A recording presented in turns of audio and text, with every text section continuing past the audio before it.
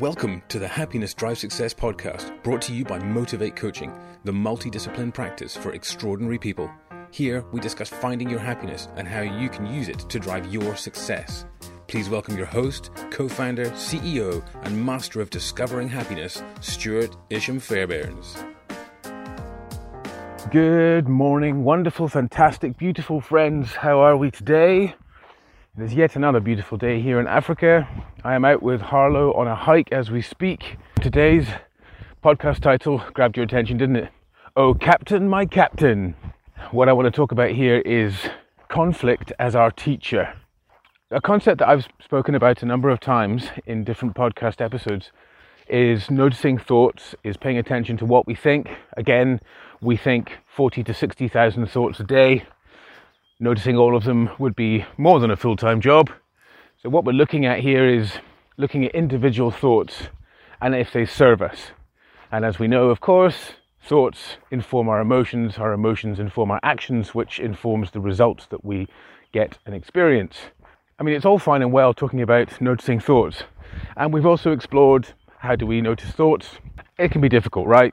What size, shape are they? What flavor are they? What color are they? How do you know what a thought looks like? And the reality is, it's our human tendency to want to put things into a box, to comprehend them, is what we look to do. But it can be quite difficult, can't it? Because thoughts are abstract.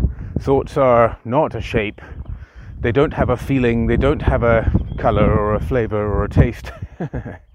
They're thoughts. So what we need to do is learn how we can start to recognize thoughts. And what I was thinking this morning as I was on my hike is that if we go to the extremities of thoughts, where let's say we have a programmed response. So if we work backwards in the model of thoughts, emotions, actions, results, and let's say, for example, we have an emotional experience. So one I'm sure we could all relate to is we have family conflict. So we all go out to lunch, or we go to parents' house or siblings' house or auntie, uncle's house, and everybody's there. There's that one family member that is antagonistic or winds you up. Perhaps it's all of them. Perhaps it's a couple of them. But it happens. This is the perfect opportunity to really work this model. And the ultimate goal here, remember, is that we can identify the thought. By identifying the thought, from there we can change the thought, and we can therefore influence our emotional reaction to it, how we feel, and therefore by extension the actions, and then the ultimate experience that we get at the end of the day.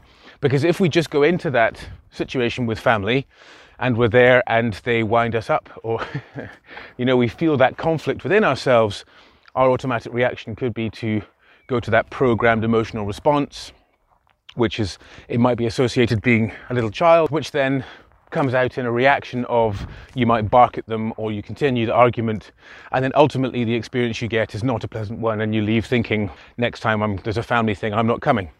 And that's not great, is it? I mean, we'd like to be able to live our lives, firstly, a little more in our control, and secondly, being able to enjoy the experiences that we have the fortune and opportunity to experience. So what we want to look at is, in that moment of conflict, is when you feel that emotion rising up in you and you feel that feeling, you have a choice in that moment to notice it.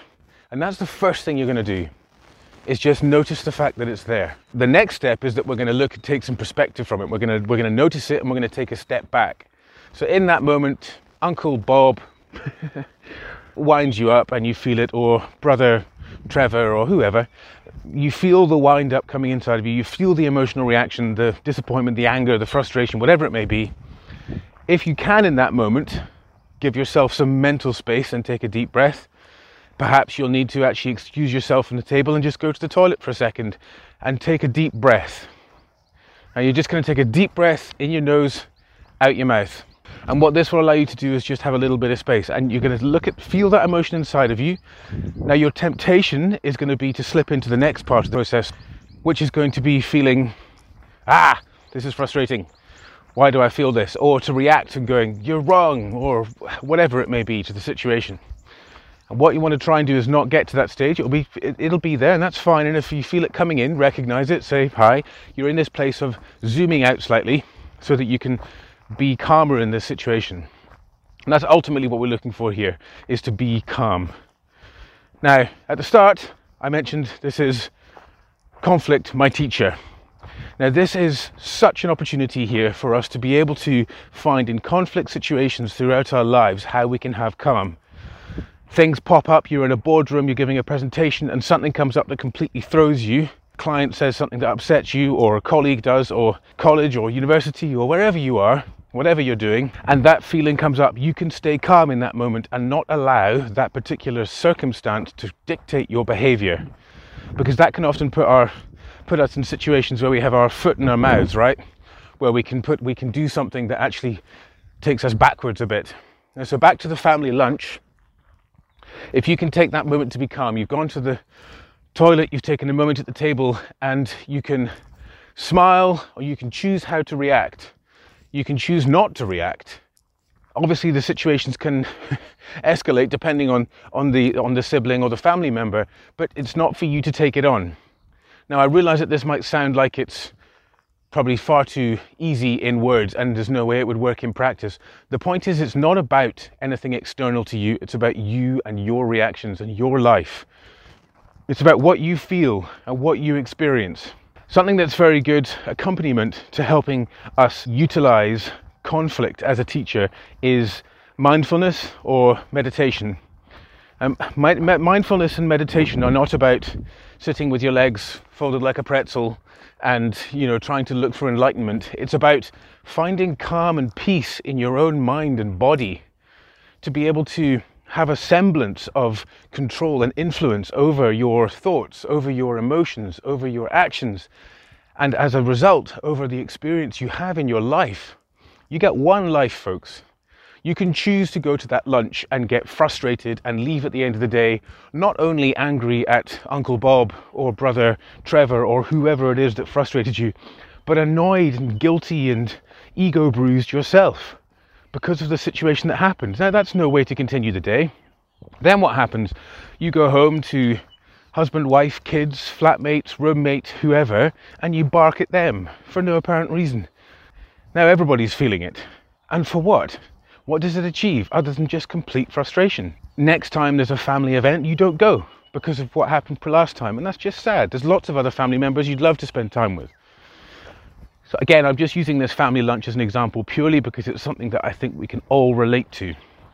If we think about the extremity or some of the levels of extremity on the scale of emotion that we feel, we can then use that as opportunity. In that conflict moment, we can use that opportunity to identify the thoughts, to zoom out a little bit and recognize, okay, something's going on here, and this is a really strong opportunity for me to be able to make a better influence in my life. Now, you might find that for family lunches for the rest of your life, you can't fully get past it. Maybe Uncle Bob just loves winding you up, and that's just going to stay the way. Now, that is Uncle Bob's prerogative, and unfortunately, you have no control over that. You can have words with Uncle Bob, you can try, but if he continues on, then there's not much you can do about that. That's external to you. What you can absolutely control is your reaction to it. Take control and use these moments to be able to identify the thoughts that you're thinking, the feelings that you're feeling. And when you're in situations that are less conflict driven or less conflict heavy, in normal situations, you're going to get better and better at recognizing thoughts and emotions and reactions to different things. You're going to be able to do it more and more in your life. So the family example is purely an extremity in order to give an example so that you can start the process of being able to identify when you're feeling something in a spike or thinking something in a spike, and how you can then notice emotions and thoughts that are less frustrating and are just happening as part of your day, and be able to change and control them as well.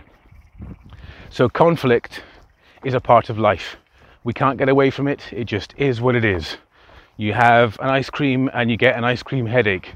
It just happens. It's not that it's some evil force that's out to get you. It's just something that happens. Conflict is a part of life. And if we can accept that and we can work on how we react to it, our thoughts, our emotions, our actions, we're going to completely change our experience, because we're going to have more control over it, we're going to be calmer, and we're going to feel better about ourselves. We can feel proud of ourselves because we no longer let Uncle Bob get to me. And I bet every single one of you listening to this has had a situation in your life where you have reframed it, whether intentionally or not, and you've managed to actually find that something that used to irritate you or frustrate you no longer does. So what did you do in that situation? How did you get past it? And I bet you if you break it down, you can notice that whether it was the thought pattern that you changed, context of that situation, or it was the emotions that you felt, then changed the action that you had in that moment, and thus the experience. Again, going back to the family one, if you change your thoughts of when Uncle Bob winds you up, you go, I'm not going to let this get to me. Now, you're not going to outwardly make Uncle Bob feel bad. It's his stuff. You just choose not to let it get to you, and you take a deep breath and you try. It's not going to be easy, but none of these things are. They're simple, but they're not easy. And the more you practice it, the stronger you'll get and the better at it. So you change that thought, which can calm the emotion that you're feeling, which will change the reaction, won't it? Like the behavior you would perform before, you might have just barked at Uncle Bob or said something rude to him or something like that. Whereas this situation, you don't react. What experience does that mean you get at the end of it? It means you end up feeling calmer.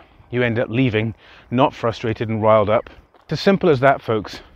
Conflict is something that is absolutely to be used in this life as an opportunity for us to learn and grow and get past. So when you find conflict coming up in your life, don't hide from it, don't run from it, don't fear it, observe it and use it as an opportunity to learn. Again, it's not going to be easy, but it is going to make you stronger. And the more you do that in life, the more you push forward the bold pursuit that is your human experience and your individual life. I know you can do it. I've got your back. I'm always here. The entire happiness community, your Join Your Happy Place community on Facebook is here for you. Please come and join us there. Again, that is facebook.com/groups/Join Your Happy Place. You can either just search in Facebook for Join Your Happy Place or go to the URL facebook.com/groups/Join Your Happy Place. If you'd like to have a coaching session to discuss these things in particular with your life, you can go to the Motivate Coaching website, which is motivate-coaching.com, and you'll see on the homepage there is a button to book a session, and then we can have a chat. Fantastic. Ladies and gentlemen, have a top banana day. Thank you so much for listening. Thanks so much for listening. If you're interested in learning more, go to the Motivate website at www.motivate-coaching.com. If you'd like to get in touch with Stuart directly, you can get him at Stuart, spelled S-T-U-A-R-T, at motivate-coaching.com.